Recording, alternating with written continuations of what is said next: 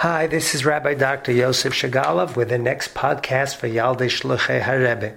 The last podcast was focused on the first part of assertiveness skills, dear. They were describe the details when you're trying to be assertive. E stands for express how you feel about what's going on and describe your emotion. A, ask for what you need and be assertive, means have a specific need when you're talking to somebody. And finally, R, which is reinforce your request with a positive consequence, or if necessary, a negative consequence. We will now talk about the rest of the assertiveness skills when initial assertiveness hasn't been as effective. These skills are known by the acronym MAN. M stands for being mindful, A stands for appearing confident, and N stands for negotiate, and we'll talk about those. Being mindful involves two different things. Number one, being mindful in your communication means not giving up when you don't get the response you want right away. So, for example, you might tell your child, I need you to clean up your room. Please do it now before supper. And if you clean up your room, you're going to be able to have some supper. Children can often be distracted. Other people around us, not only children, sometimes will be distracted. And we might give up just because we asked them once and they didn't respond. For true assertiveness, you want to be mindful, be a broken record. If this is something which you have a right to speak up for, sometimes you'll have to speak up more than once. Take, for example, yourself when you call somebody and you ask them to do something for you. And they said yes, and it's not done. Sometimes they need to be asked again and again and again. That is mindful. Being mindful of what you want and asking again and again. Another example of mindfulness is avoid attacks and avoid distractions. The best example I like to give is when you say to your children, I need you to clean up your room. And the children go, but I didn't do it. Why are you picking on me? He made the mess. She did it. Now, we all get caught up in these kind of responses, but these are diversions.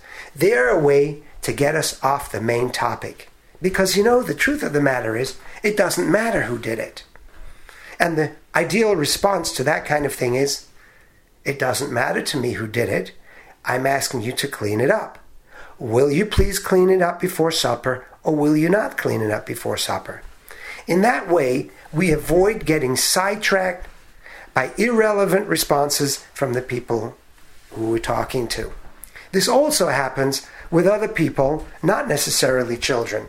When we're in communication and we ask somebody for something, and instead of answering us yes or no, they say things like, why are you asking me this? Or other ways of distracting us from the actual questions we want.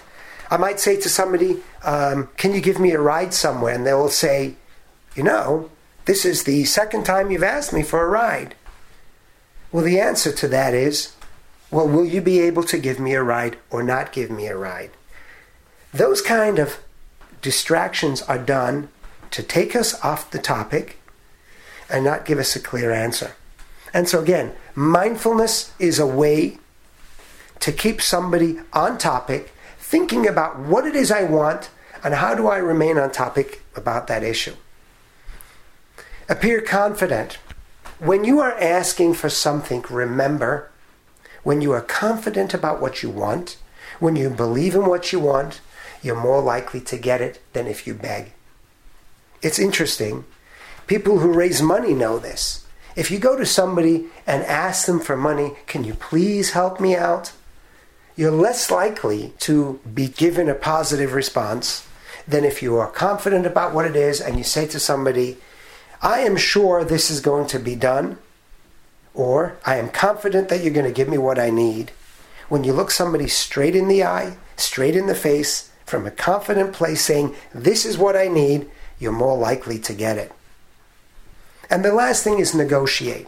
Negotiate is sometimes you will be assertive and you will not get what you want.